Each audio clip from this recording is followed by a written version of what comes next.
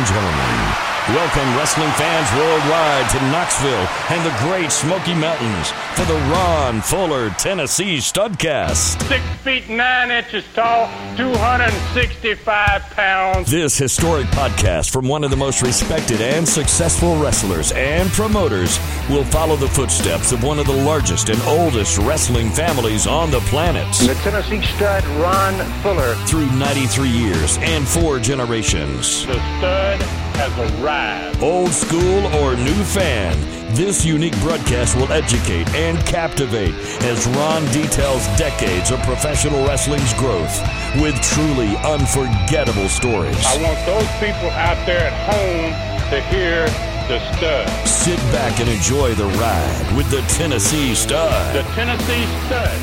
You will learn that name.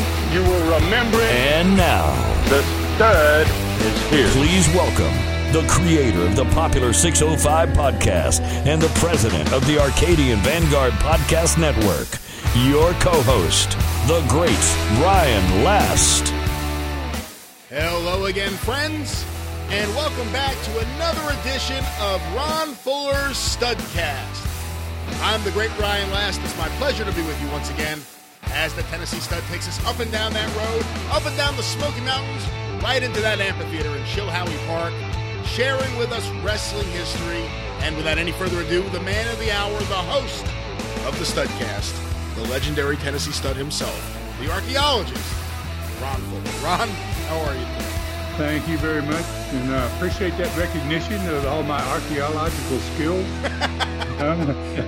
I swear, Indiana Jones was on TV the other day, and all I could think about was you in that outfit with the whip. Oh, yeah. Well, he's dressed a lot differently than what I was during those days. That's right. We'll get into a little bit of that in this one, too. So, yeah, glad to be here, my man, as usual. Horse is all saddled. I want to apologize real briefly here. I had an equipment failure at my home here. I do my own audio equipment out of here, and we missed yesterday our regular date of release, but this will be up bright and early tomorrow, which will be on Thursday, September 5th. And, just apologize to people. Hopefully it won't happen again. And it's the first time we've ever had anything like that happen. And I thank everybody. I sent out a little message and got some nice response. And I thank everybody for the nice comments. And just glad to be doing one again today and ready to roll whenever you are, my man. Well, the one good thing about the show being a day late, Ron, was it gave everyone an extra day to listen to the Super Studcast, of course. Super Studcast number 20 out right now, parts 1 and 2. Part 1, the Universal Heartthrob, Austin Idol. Part 2, nobody's heartthrob, Scott Bowden. Listen to it today, tnstud.com or patreon.com/studcast. If you're a Memphis wrestling fan, you gotta check out part 1 and 2 of Super Studcast number 20. We'll have more information later in the show, including who will be the guest for Super Studcast number 21. But before we get there, Ron, where are we going this week? Right here on the Studcast. Okay, we're going to be talking about some cards for the week of July 11th, the weekend of the 11th and the 18th of July. We're going to discuss the cards, the TVs that promoted them, the results, and also the payoffs at the end of those weekends. We're finally going to begin to uncover some American Indian artifacts under good old Lake Normandy. The dam is about finished in 1975, and when that lake fills, it's going to cover up centuries of the Indians' history. So we're going to be doing a little bit of digging. We're also going to discuss more about the $100,000 lawsuit from the Danny Hodge and Dale Lewis encounter with that unruly fan way back 4 months about prior to the time frame we're in right now. We got a lot going on in this one, and just ready to roll with her. In fact, I'll just take off if you don't mind, my man. No, go right ahead, Ron. All right. Let's begin today's Studcast with a brief reminder. For those that may not have heard last week's very popular episode, by the way, of what happened on Friday, July 4th, 1975, the 14-man Battle Royal night, $5,000 to the winner. And then I'm going to announce the card for Friday, July 11th. 1975, and pieced together how that Battle Royal and the video that I used on the TV the day after the Battle Royal promoted that July the 11th card. Last week's episode spent a great deal of time describing the big July 4th Battle Royal. And as I said last week, I recorded the entire Battle Royal, and I'm glad I did. It was a classic. I did so for three reasons. The first reason was after the fantastic, unexpected match between Jimmy Golden and Rock Hunter before the Battle Royal even started, I had a feeling the Battle Royal itself was going to be special that night. The crowd was just ready for it. The second reason, I believe a picture's worth 1,000 words, and the video of that match was entirely self-explanatory and could be used very effectively several times on the TV show the next day. And that's exactly what I do. And the last reason is it was a great tool for me to show one of the biggest crowds, the biggest one yet, Chilhowie Park for Southeastern Wrestling. And it's a couple of shots in that video that I wanted to get on the screen for people at home to be able to see. The Battle Royal, well, like I said, was a great one. It just came together, man, basically. And many things happened in that Battle Royal, but mostly before the Battle Royal that made the night so fantastic. The third match of the night, Jimmy Golden and Rock Hunter, they go to the ring having never worked with each other and just had a barn burner of a wrestling match. And Brian, it's funny how that happens on occasion without planning it. You just seem to gel sometimes as a pair. And which is very unusual. And it was the first time, and especially if it's the first time you ever worked with somebody. And that was one of those rare occasions. I'd not planned to bring them back against each other the following Friday, in fact. But when the fireworks happened between them, their first time in the ring together, I changed not only the Battle Royal finish that night, but one of the main events for the July 11th event as well. I split up the team of the Assassin and I from the July 4th card and put us into single matches, and that developed from this Battle Royal. The three top matches for that Friday, July 11th card came directly from that Battle Royal of July 4th, and I never tended to make it happen that way. Booking matches and angles is based kind of upon instincts, and sometimes matches you don't expect to get over big do. And surprise even the booker when that happens. The Golden Hunter match was one of those, and following my instincts, I made instant changes to every match that followed theirs, including that tremendous Battle Royal that turned out to be something special. Let's talk we'll go ahead and talk about that card on Friday, July 11th, 1975. The opening match is in Chilhowie Park. The opening match is Tony Costello versus Andrew Douglas. Second match was scheduled to be Don Wright and Mr. Wrestling versus the Outlaws, Cowboy Parker and Ken Dillinger. Don Wright got injured during the week and had to be substituted. Somebody's going to replace him, and we're going to give that results a little bit later on in the program. The third match was Ron Wright versus me. Fourth match was Jimmy Golden and Rock Hunter, the one I was talking about. And then a first ever wrestling brass knucks match. That's what they're having on this card. And the last match of that night is a best 2 out of 3 falls with Tommy Siegler against the Assassin. Now, everyone on the card, there was a tremendous little group there. And, let's see how the TV on Saturday, the day after that 4th of July Battle Royal, developed to promote that July 11th show. As I said earlier, the recording of that great Battle Royal the night before in Knoxville was the vehicle that we would ride into the July 11th card. I would show it in 4 different places on that television show and allow both the heels and the baby faces the opportunity to talk over it. TV opened up with Rock Hunter, head tape from the bloody match the night before, fist tapes in preparation for the upcoming brass knucks match with Jimmy Golden. Hunter's in that first match. He knocks out a guy named Rick Connors, who did a lot of matches for me in Knoxville. Pretty darn good wrestler, but certainly not a scrapper like Rock Hunter was. And Connors got carried out of the ring after the match. He didn't walk out. He got carried out. The Assassin escorted Hunter to the ring, stood in his corner, and I had to start developing another heel team because my new heel team of the Outlaws, just weren't going to make it there. They weren't good enough. They were actually going to be there for another 3 weeks after this event. And the following week, Actually, on the night of the 11th, I'm going to give him a 2-week notice. After Hunter's match, both he and Assassin went to the set with Les Thatcher to watch the end of the Battle Royal from the night before. They had a very good reason to be upset, too, by the outcome of the Battle Royal, and the recording at the end of the Royal clearly showed why. The two of them were obviously the last two heels in the ring, and the only guy, the babyface, the only one left, and he was bleeding and injured, was Jimmy Golden. And camera caught shots of Tommy Siegler, who had been eliminated already by the Assassin, walking around the outside of the ring after being thrown out of the Royal. He didn't leave the ringside like he should have, but he was there encouraging Jimmy to fight on, to stay in there and keep at it. Don't let him get him. Now, the Assassin and Hunter focused on that while they're watching the video, and the fact that they were about to win the $5,000 prize when they had Golden up in the air and they were about to throw him over the top rope, and the referee got bumped out of the ring. Then they described the action, and Siegler came in the ring illegally. After being eliminated, he sneaked up behind him, and he sent the Assassin over the top rope, and almost threw him over on top rope on top of the referee that had fallen out on the floor. And then the referee saw Assassin come over the rope, land on the floor. He says, "You're out," even though he was illegally eliminated, kind of in a way. So they're both furious on this TV taping here, and the tape showed very clearly Tommy Siegler. He lured the only heel left in the ring, then Rock Hunter, over to where he was, and Golden finally gets to his feet, just barely able to walk, and drop kicks Rock Hunter in the back. Rock Hunter goes over onto the floor, and Jimmy Golden wins it.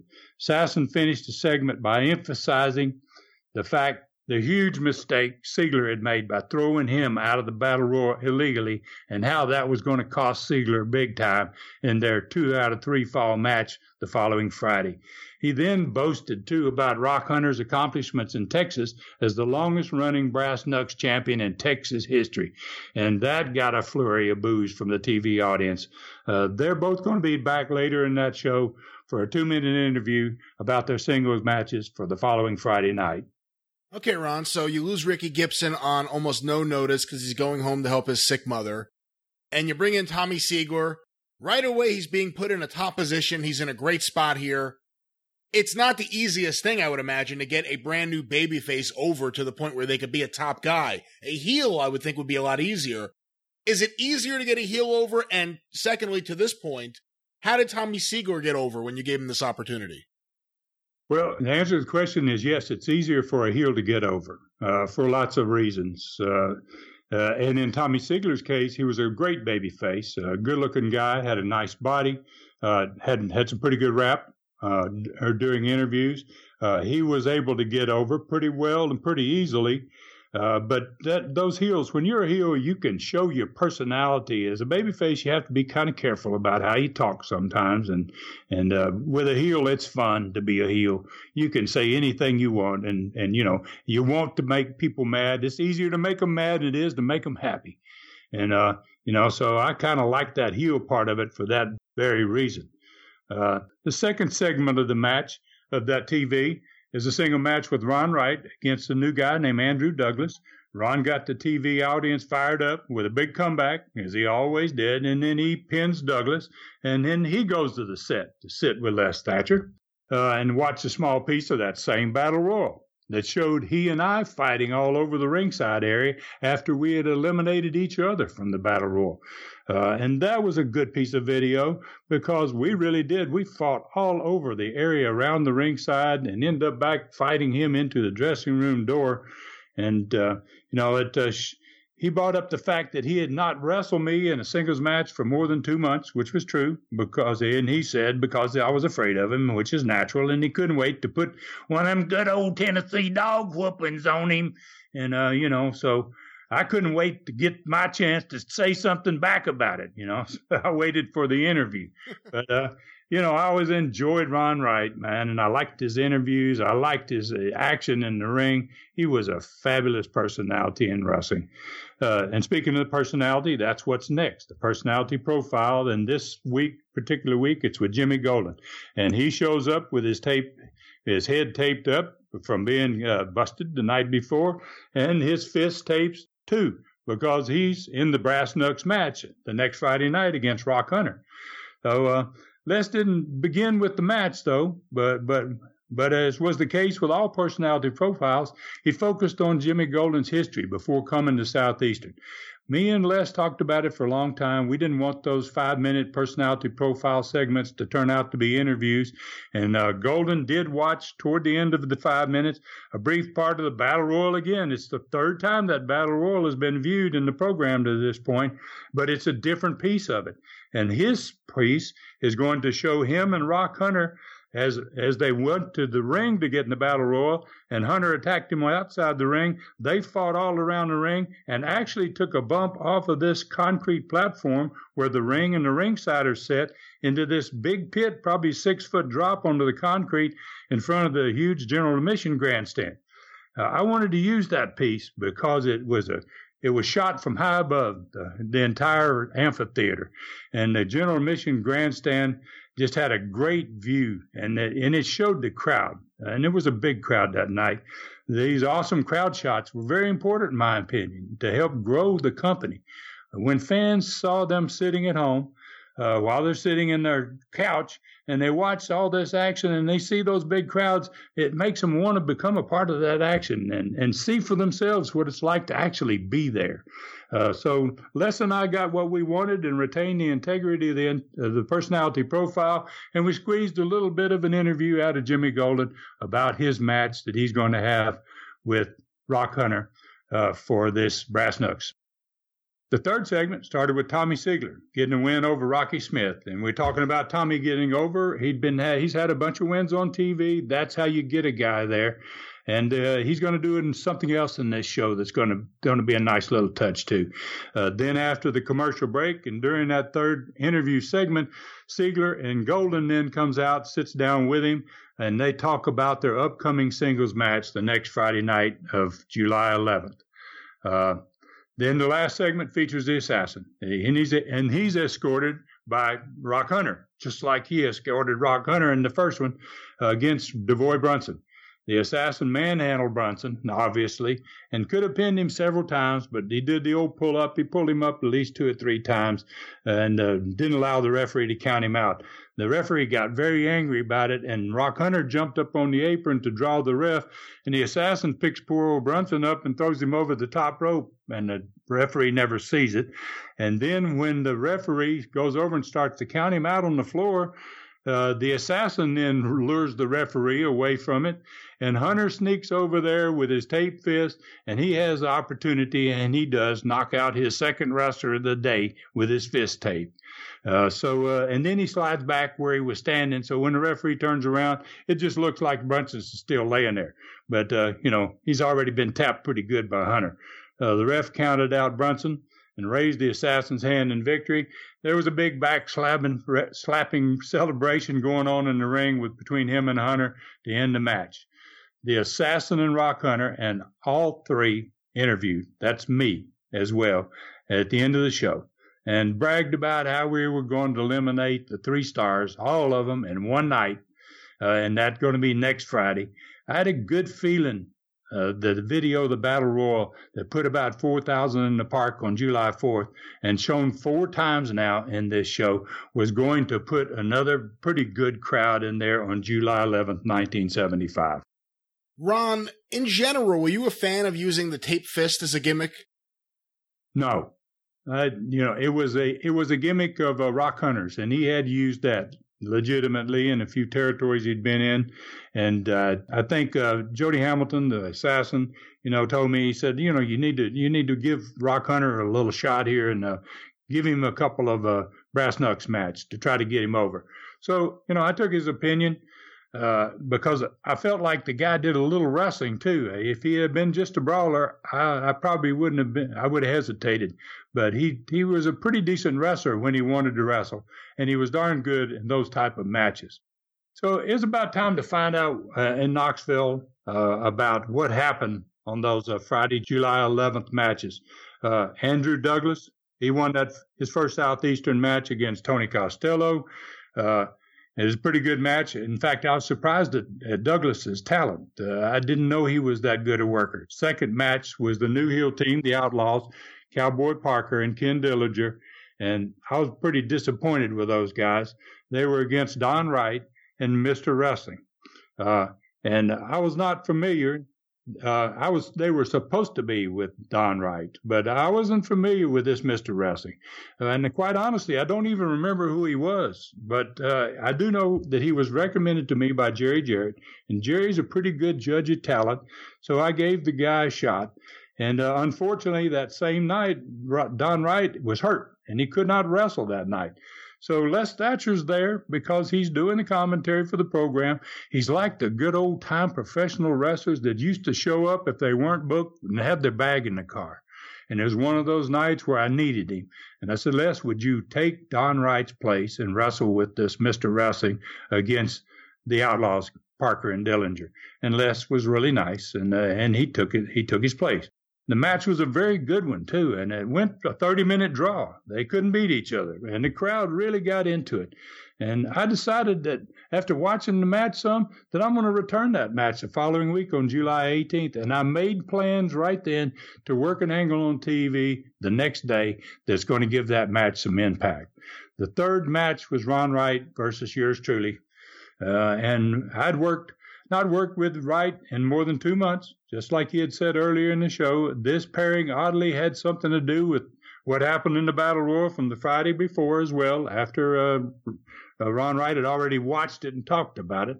And as I said earlier, Rock Hunter and Jimmy Golden's single match on the 4th affected every match after it and set this match up between Wright and I. There was another thought that was now developing in my head that might give me an edge in the potential trial for this $100,000 lawsuit. And I'm really beginning to think about possibly turning myself babyface at some time fairly soon in the future. I won that particular match against Ron Wright by DQ. How many wrestlers do you think that happened to? That there was some kind of legal case or something where they got in trouble and they turned babyface all of a sudden to help, like in the local area, ease everything? I don't know for sure, but gosh, it made sense to me. I thought about it, and I had an attorney, and he was a wrestling fan, and he was actually thought about it maybe before me. He said, Ron, it'd be better for you if they liked you, So I'm beginning to have thoughts about it, and we're going to get to that point here pretty soon in the next few Studcasts. The fourth match on that July 11th card was Jimmy Golden and Rock Hunter. And this was the first ever Southeastern Wrestling Brass Knucks match. That match allowed both guys to tape their fists. Falls didn't count, kind of like a Texas death match. 30-second break between, and the winner or the loser, you had a 10 count. If you did not get to your feet after that 30-second break, you lost the match. And in essence, basically the loser had to be knocked out just about. So Rock Hunter was the brawler type and perfect for these brass knuck matches. He and Jimmy had set the foundation for this whole match with that great single that they had on July 4th. And even more so after they came to get into the Battle Royal and they started bleeding and fighting out there in front of the General Mission area. They didn't get into the Battle Royal until there was only 5 people in the ring. So, they really spent most of the Battle Royal fighting each other all over that park, all over that amphitheater. The match was a bloody one that night, this Brass Knucks match. And the match ended with Golden on the concrete outside the ring and counted out to 10 by the referee. In other words, and then the bell was rung. He got his 30-second rest period. And about the time the end of the rest period's over, Golden's appearing to be able to get to his feet on the outside of the ring. And the referee starts the 10 count after the 30-second rest period. And Hunter waves to the assassin. You can see it in the film. And he motions him to come to the ring. Hunter stops the referee's count, grabs him from behind, takes him away from Golden, and the assassin runs down there and pile drives Jimmy Golden on the concrete, and then disappears back in the dressing room before the referee ever sees him. The ref turns around, Golden's still down, and he just counts him out to 10. He never regains his feet. The referee awarded the first ever Southeastern Brass Knucks match to Rock Hunter. Ron, if I could ask you a question here. I know on the other side of the state, the pile driver was the most deadly maneuver you can use. You did a pile driver, you're automatically disqualified, and the guy you did it to would definitely have to sell it, maybe even get stretchered out, because that's the way you get a holdover. What was it like in East Tennessee, and whenever you were a promoter, Ron? Did you think the pile driver should be treated that way? Did you like to use it more frequently? What did you think of the pile driver? I never banned it, but I always made sure guys sold it. I always thought the pile driver was just a fabulous move, and it would really get guys over. It would get tremendous heat. It was one of those moves that people just hated to see it happen when a heel would do it to a babyface. And I always thought that was a good move, but I never went as far as to ban it because I felt like you could use it. It was effective, and you wanted to get heat. That's what drew crowds was heat. You had to have hot heels. And it was always a great move. This is a perfect example of a pile driver. The referee's back is turned. The guy's about to get up and continue in the match, and the assassin just grabs him and sticks his head between his legs, and bam, he pile drives him right there on the concrete and sneaks out and gets away with it. So it got fantastic heat, the finish, because of it took the assassin to get involved, and the way he got involved by doing the pile driver even gave him even more heat. The last match on that Friday, July 11th card, was the Assassin versus Tommy Siegler in the 2 out of 3 falls match that had also developed from what happened at the end of the Battle Royal on July 4th, the week before. Jimmy Golden returned this time, though. He returns the pain inflicted upon him earlier by the Assassin in the 3rd fall. Siegler, they swap falls.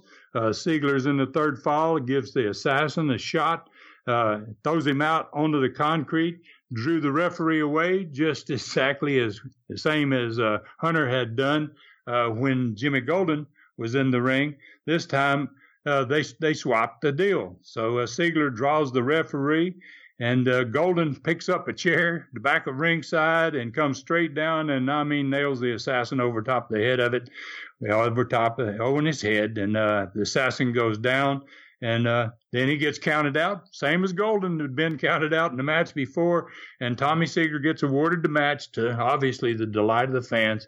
And Siegler and Assassin, now they're off and running for me in a program that's going to last on into the fall of 1975. These guys are going to be married for a while, and they're going to have great matches pretty much every night. What else did you do that weekend, Ron? Were you doing another 3-day weekend?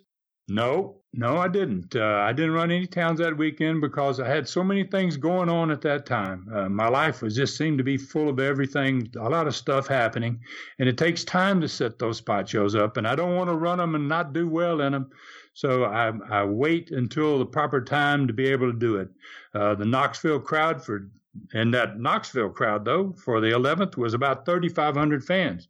It was down about 500 fans from the big night, July 4th, with the Battle Royal. So let's make the payoffs for that night while we're talking about this. The gross house was about 10,500. 28% of that gross was around 3,000. There was 12 guys and a referee, not counting me, on that card. And I still wasn't taking a payoff. So that really helped the pay to be split among all those guys, and it made the pay a little bit better for everybody. The underneath boys like Costello and Andrew Douglas, Cowboy Parker, Ken Dillinger, the Mr. Wrestling, and the referee got about 140. Les Thatcher, I think I paid 200. And the top guys, Ron Wright, Jimmy Golden, Rock Hunters, Tommy Siegler, and the Assassin, all got 300. So not a bad payoff for one night's work. And it would have obviously been better had I run 2 more towns, but I'm preparing for archaeology at this point, and I'm just my focus isn't really on wrestling, and I'm not doing exactly what I should be doing. I should have had a 3-day weekend, but guys come out of it being pretty happy with just the one night. That's a good place to take a break. We will return in just a moment. We'll get back to the 3-day weekends for the next week in Knoxville, but first, a word about the Super Studcast. Of course, Super Studcast number 20 out now. Parts 1 and 2 with Austin Idol and Scott Bowden. Super Studcast number 21 is about to come at you. Let's find out who's going to be Ron's guest on that edition. The Universal Heartthrob, Austin Idol, has captivated Super Studcast patrons like he did all wrestling fans around the world. Super Studcast number 20 follows a lifetime friendship as the stud dives deep into the remarkable and, at times, tragic career of one of the all-time greats at tnstud.com or patreon.com/studcast. This is yet another record breaker in what has become a fantastic series of 3-hour podcasts for only $2.99 that leave fans fans worldwide wanting more.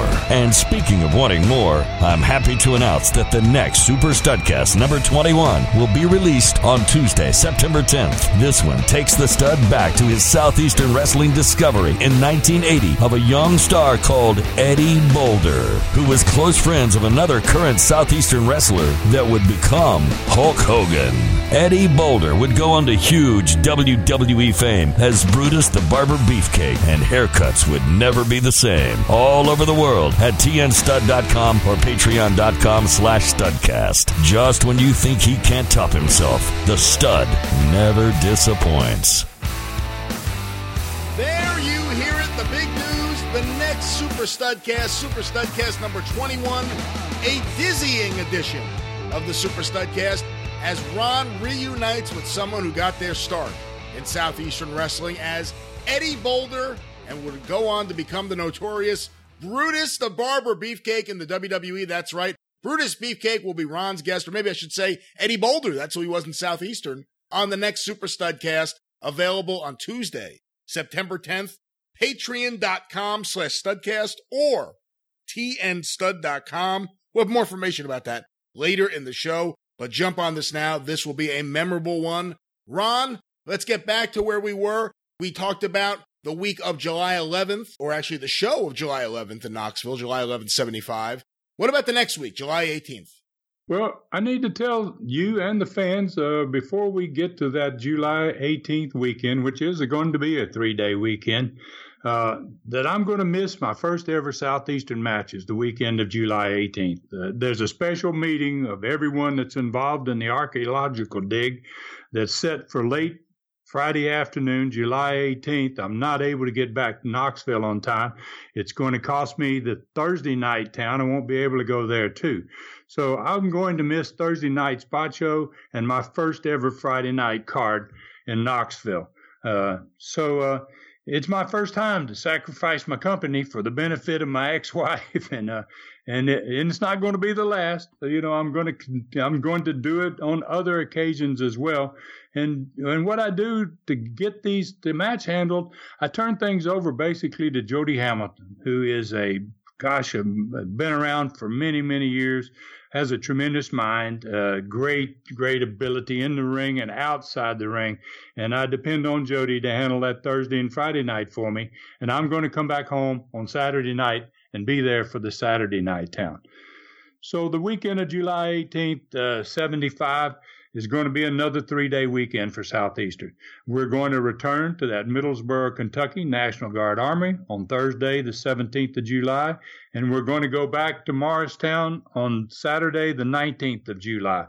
Again, I booked the same card in both of the two cities: Dean Ball versus Rick Connors, Les Thatcher versus Greg Peterson, great little worker, Rock Hunter versus Tommy Siegler, and the Assassin and Rocky Smith. It's a really, really good card, and Rocky is going to work that night, actually. Rock Hunter's working with Tommy Siegler, and the Assassin and Rocky Smith. And Rocky's going to wear his Inferno outfit. So we've got two big mask guys there against Ron and Don Wright in the main event. Obviously, I'm not on that card Thursday night because I'm digging artifacts in Manchester, Tennessee. But I'm on the Morristown card on Saturday, and I'm going to team up with the Assassin. Rocky Smith's going to be off that night. And I guess you probably noticed, or fans may have noticed, Jimmy Golden is not on either of these cards because he asked me for a couple of days off. He'd been there for 20 weeks. He had really gotten over. He'd been working hard. He's doing a lot of shows for Jarrett during the course of this time, and I felt like he deserved days off, obviously. Middlesboro, Kentucky drew about 700 fans for a gross of about 2,000, total payoff of about 600. Not a very big payoff, but guys were happy to get the money and not be off. The bottom guys, Dean Ball, Rick Connors, Greg Peterson, and the ref got 40. The remaining 7 top guys got about $70. In Morristown on the Saturday card, we drew about 1,000 fans. Pretty good, held up pretty well compared to the last time we were there. About a 3,000 gross and a 900 payoff. And the bottom 4 guys got 75, and the top guys got 100. So, they made a little money out of those 2 shows. And let's go right ahead and talk 1-2 here about the weekend show of July 18th in Knoxville and Chilhowee Park in the old amphitheater. Weather was good, thank goodness. First match, we'll give you the card, was DeVoy Brunson versus Frank Morrell, who was trained by Ron Wright. Second match was Tony Peters versus Jimmy Golden. Third was the Outlaws, Cowboy Parker and Ken Dillinger in a return match versus Mr. Wrestling and DeVoy Brunson. But Brunson's going to be replaced by Les Thatcher before the TV is over. That's going to be playing on Saturday prior to this event. The fourth match is going to be Rock Hunter versus Ron Wright, and the main event is going to be Tommy Sigler and the Assassin, and there's going to be a special referee that night because of what happened on the 11th, and it's going to be Jimmy Golden. So the TV on Saturday, July 12th, opens with the new guy, Mr. Wrestling versus Tony Costello. Thankfully, this guy's a pretty good worker, and there's a pretty good match. I was really concerned about the first match being with the type of talent that I expected these boys were, but they did not disappoint me, and they had a pretty decent first match. After Mr. Wrestling beat Costello, the Outlaws came to the set with Les Thatcher. And they had, because they wrestled now, on the 11th, Don Wright was hurt. Les Thatcher took his place. So these guys had to wrestle Les Thatcher, bear in mind, on the Friday before. So when they came to the set, they started on Les immediately, bringing up the fact that he had substituted for some jerk that got scared, I think the way they put it last night against them. And why? Why did you do it? Why them? And why did you get into our match? And then they said something like, if you're just a commentator, you must have something in for them, or you don't like them. Then they started complaining. They complained that they had not been on TV like they should have been because of you, Les. And they accused him of being in charge of what was on the entire show and biased against him. Boy, they were really getting to him. Les apologized. He was really trying to be nice. He apologized for their feelings and truthfully said he had no part in deciding who was going to wrestle or be on TV, which he didn't. That was always my decision. They called him a liar right there. And you could see the anger in old Les's eyes. He's like, now, wait a minute. You could see they were going a little too far. And that really got things started between them. They got even more upset, and they called him a coward for hiding behind the commentator's desk and being afraid to get in the ring with them again. So Les kept his cool, and he said he had not intended to wrestle the night before against them, but his good friend Don Wright had been injured, and the promoters asked him to wrestle, and he was doing a favor for the promoters. He's really making all these excuses. He's trying to be nice to these guys. And then they finally both, they see they're not going to get him really badly, and then they both stand up, and they get right in his face. So they challenge him to find himself a partner. They said, why don't you get yourself a partner and prove that you're a real wrestler and take us on again next Friday night. There was a draw last time. Take us on again. So it was about, I thought, man, something's going to happen. Oh, Les is going to slap one of them or something's going to happen here. But it's about to go down. And then suddenly Mr. Wrestling, he comes right on the set, stands right side by side with Les. The Outlaws back off a little bit. And Les asked the Mr. Wrestling, he asked him, he says, and he's already scheduled to wrestle these two guys the following Friday anyway. He's scheduled to wrestle. And Les says, would you consider a different partner for your tag match next Friday? And Mr. Wrestling says, absolutely. The studio crowd popped. Les threw it to a commercial break as the Outlaws stormed off. When the show returned 2 minutes later, Les and Mr. Wrestling were sitting there ready to announce the new card that had just been changed by the Southeastern promoters, and Les would be Mr. Wrestling's partner against these same Outlaws on Friday, July 18th. Les made a great interview about trying his best to be unbiased, but being called a liar and a coward back to back was certainly reason enough to get out of his suit and into his wrestling gear. Great line. Fans had made him a star in Knoxville, he said, over the years, and he planned on proving he deserved to come next Friday night, and he deserved to wrestle. And then at the end of the interview, he locked hands with Mr. Wrestling, and he finished with the line, we're going to find out next Friday night who the real Outlaws are.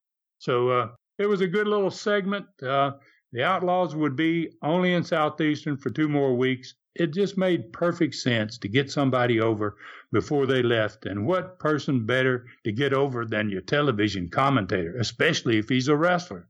So the studio audience loved it. A match that would have probably pretty much been a meaningless match as originally booked became one now that's going to draw a little money in the next Friday night, and it's going to leave my commentator a bigger star than ever. And so, to me, this show's off to a pretty darn good start. I'm really happy to see what's happening here. How did the Outlaws take it when you gave them notice? Because they just got there. Obviously, they didn't make you happy, but they just got there. They were planning on staying, I would think, for a little while. How did they take it when you gave notice? Yeah, they weren't happy about it, but, I got to say, Brian, these guys, they weren't good. I mean, and I got a feeling they'd had several notices. It wasn't new to them, and I don't think they were really, it shocked them because they probably could tell by the way they were being booked that they weren't going to be there very long. So, and as time goes by, once I get to Southeastern and we moved down to Pensacola in the late 70s, early 80s, Bob Armstrong is going to help me with booking. And that's going to be Bob's job. I hated to do it. I did not. In fact, that bothered me that night when I gave him the notice. It bothered me a little bit, and I kind of said to myself, "I'm going to get myself in a position someday where I can have somebody else do the dirty work." And I used to do that with Bob. I'd say, "Bob, so you got to give so and so a notice tonight." And Bob would kind of go, "Oh, Ron," and I go, "Hey, well, you got to do it, Bob." So Bob and I, we usually we felt bad about it, but it was part of wrestling. Guys didn't really. If you're going to take it personally, you're in the wrong sport. You don't need to be a wrestler. If somebody's going to tell you I can't use you anymore, it just is part of the business. And guys learned to take it not personally. It was much, much better if you did it that way. So the second TV segment begins with Rock Hunter getting a win over Dean Ball. Then both Hunter and the Assassin, they go to the set and they watch the ending of Hunter's match from the night before with Jimmy Golden, and where he had won the match with the Assassin's help. Obviously, talk about help. You pile drive somebody on their head and rush back to the dressing room. You've more than helped. You've won the match for you, whoever. So both he and Golden were bleeding after this long brass knucks match. And when the recorded match got to where Golden was on the outside of the ring after getting counted out of 10, and then the 30-second break, and Sachin sneaks up on him when Hunter draws the referee away, Les drew attention to the fact that the Assassin was coming down to the ringside. And the Assassin started laughing, and he says something like, I came down simply to help Golden back in the ring. I want to do the kid a favor. The video about that point is clearly showing him he's pile driving Jimmy while he's saying, I came to help him, and then So Les says to him, Mr. Assassin, that was a pile driver on the concrete, and certainly not an effort on your part to help Mr. Golden. The Assassin responded, did I not get hold of him and raise him from the concrete? Then, as the wimp slumped forward, I was unable to catch him until his head was down around my knees, and then I put his head between my legs, and when I was finally able to help him up again, he happened to be upside down, and I sat down with him in my hands and on his head, on his poor little head, and that was in no way a pile driver, he says. I accidentally dropped him on his head trying to help him. So the studio crowd, obviously, they booed like crazy, and Hunter and the Assassin, they had a huge laugh about it. So this is Les's spot again. Les then finally gets him to stop laughing, and then he's very calm, and he says, Mr. Assassin, he says, do you know who you're wrestling next Friday? And the Assassin answers. He says, yes, Tommy Siegler. He said, I saw the entire card on the Vidafone back in the dressing room after the first commercial break. Why? And Les says, well, the Southeastern promoters also saw what fans witnessed here a few minutes ago, that you pile-drived a helpless man on the concrete in a match that you should not have even been involved in. They told me earlier in the day that I should inform you when you came out here today that there will be a special referee for your match with Tommy Siegler next Friday night. The Assassin takes his time. he's calm. It's his demeanor, you know, and he bends down over Les and he says very calmly right into his face, he goes, I don't give a damn who it is. And then he looks at Rock Hunter and starts laughing, and Hunter and him both have a big hysterical laugh. Les lets him finish. You know, he works it really good. He lets them finish their laugh. Everything calms down, and he says, I'm glad to hear that, sir, because the special referee is the same wrestler you just dropped on his head, Jimmy Golden. Oh, boy, they go crazy. Oh, Jill, no. They start screaming, and Les just throws it to break. He doesn't let them get after him. He just shoots it off the break and gets out of it. After the commercial break, Les is joined by both Tommy Sigler and Jimmy Golden. They complimented the Southeastern promoters for their decision to make Golden the special referee for Sigler in the Assassins match, and that's because of what the Assassin obviously had done to Jimmy. The studio audience loved it, and both guys made great interviews about the next Friday night's card. You know, and Brian, I always felt like it made sense to pat the promoters on the back every once in a while. The decisions by the so-called promoters on this show made the fans happy, along with allowing Les to participate in the tag match for the next Friday night. And since no one for the next 4 years is going to know who the Southeastern promoters really are, I like to throw fans a bone every now and then and let the promoters get the credit whenever possible for something good. You never thought about using a name, though? Just like in Mid-South, Bill Watts said Charlie Lay was the president. And various other promotions had fictitious presidents or presidents that weren't even in the territory. You had no thought about doing that, so you would say the president of Southeastern or the commissioner of Southeastern and have a name there that you could apply to it? Well, we did it in Pensacola. Once we went south, we did it with Don Curtis. And I end up doing it a little bit later with Southeastern out of Knoxville because it doesn't make sense to have promoters and you don't have a name. And I did it with an old timer who had been a promoter in the Northeast part of Tennessee, was well known in that area from Knoxville north into Virginia. His name was Mickey Barnes. He was an old time promoter and kind of made Mickey Barnes the actual promoter, and I let him stand up and do whatever he needed to be done. I really didn't think that the promoter made a difference in the crowd. You know, I did not give him that type of importance. But whenever I had the opportunity, I did what I did here on this show. I gave him a little bone to whoever the promoters were supposed to be. And I felt like that really made the fans appreciate and feel like that they are going to get kind of what they want to see every once in a while.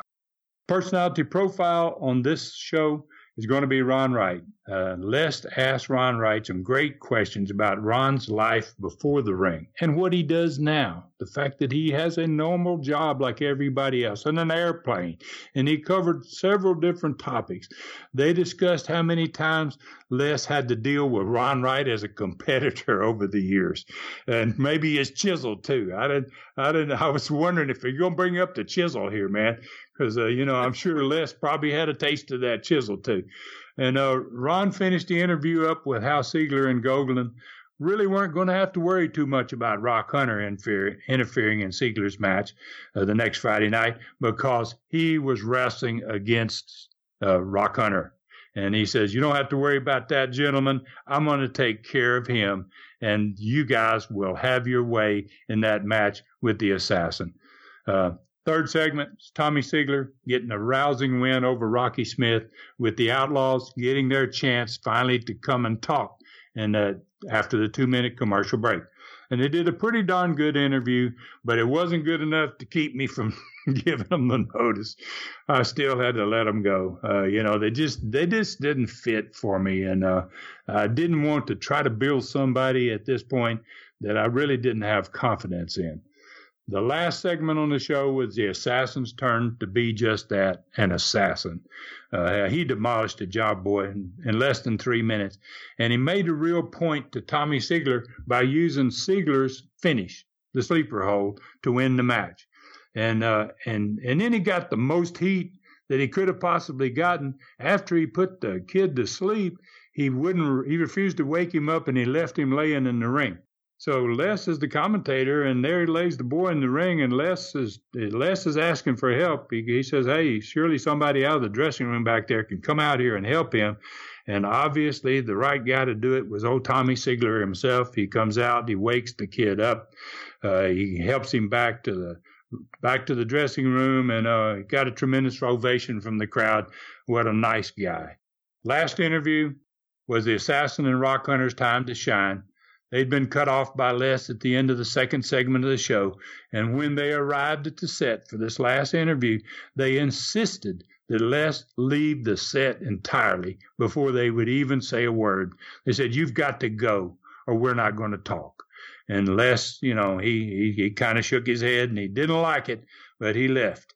And when he finally stepped aside, Hunter did his fiery and loud interview, as usual, and the Assassin boy did one of those old cold and calculating interviews, man, about it's going to be bad for somebody come Friday night.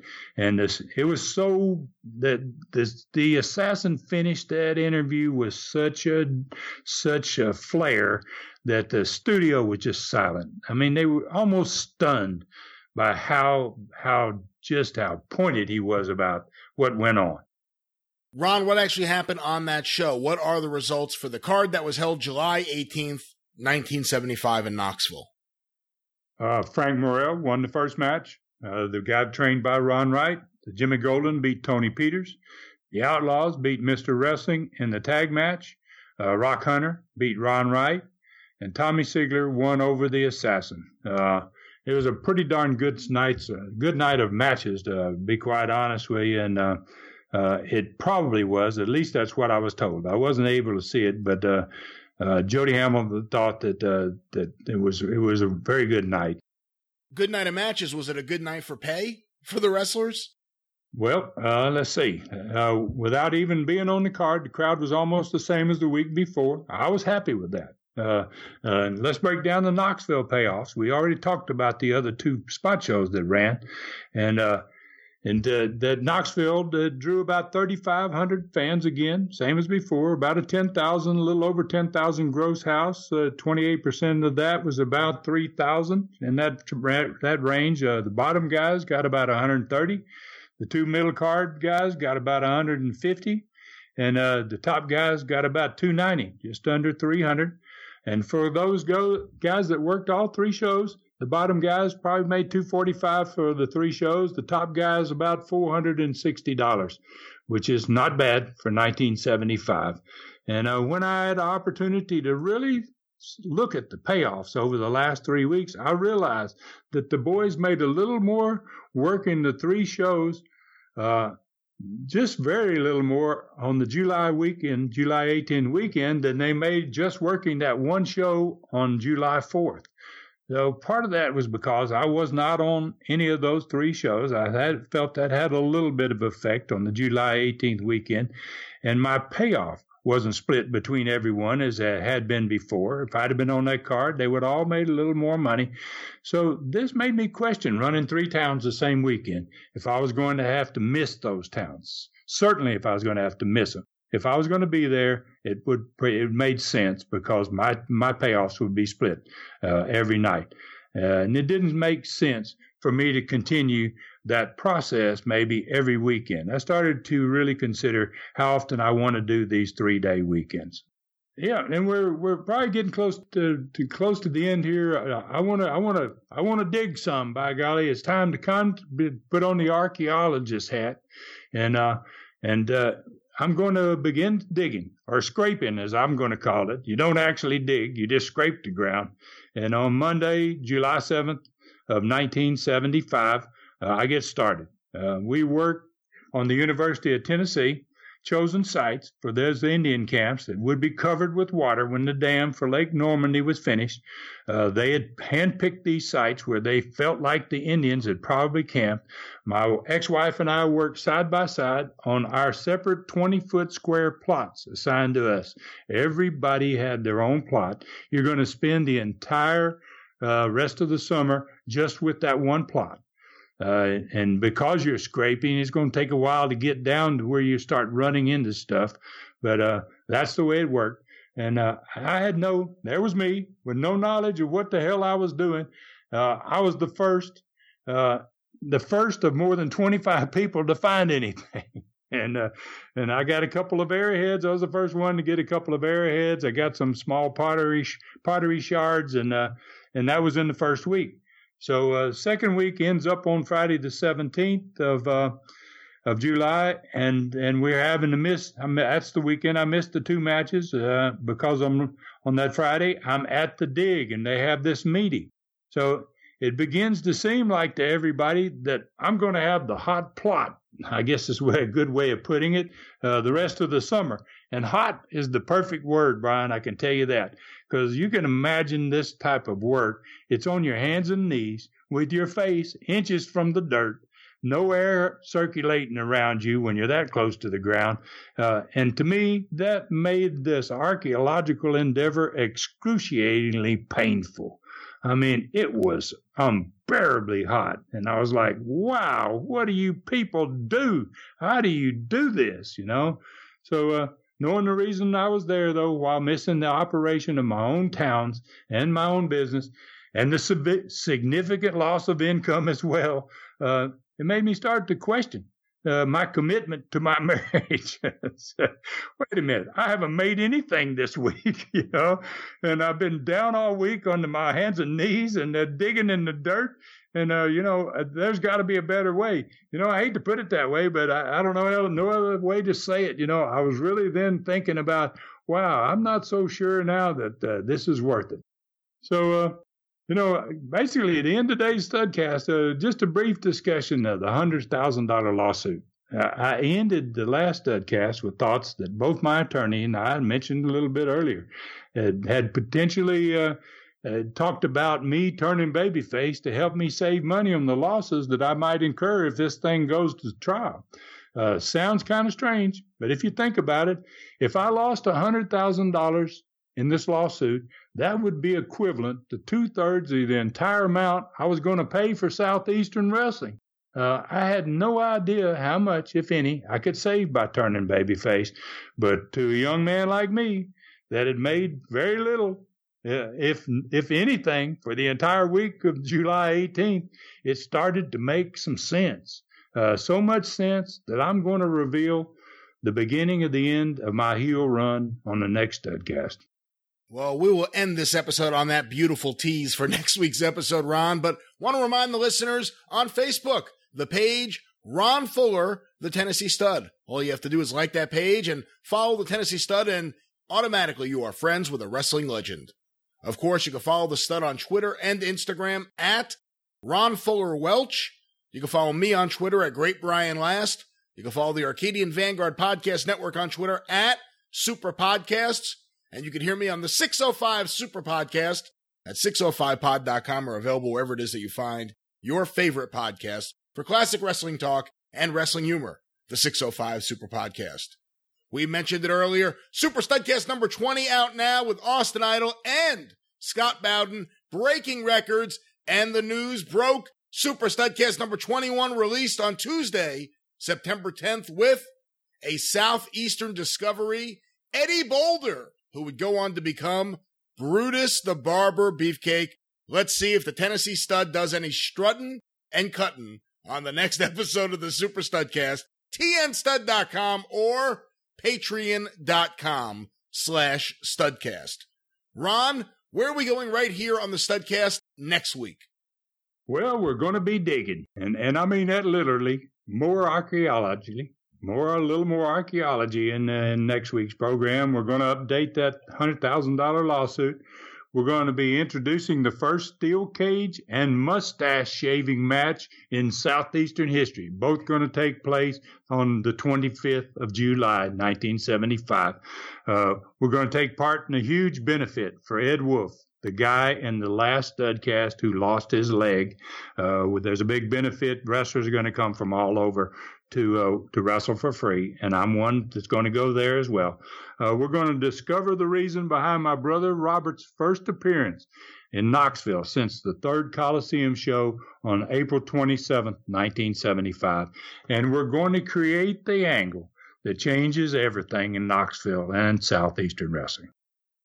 Ron Fuller's Studcast is a production of the Arcadian Vanguard Podcast Network. For the Tennessee stud Ron Fuller, I'm the great Brian Last. The story continues next week. Thanks for joining us today for this historic Studcast. The true story continues next week. So full Nelson your friends and point them in our direction for another ride with the Tennessee Stud. 1, 2, 3. This is David Summers saying so long from the Great Smoky Mountains.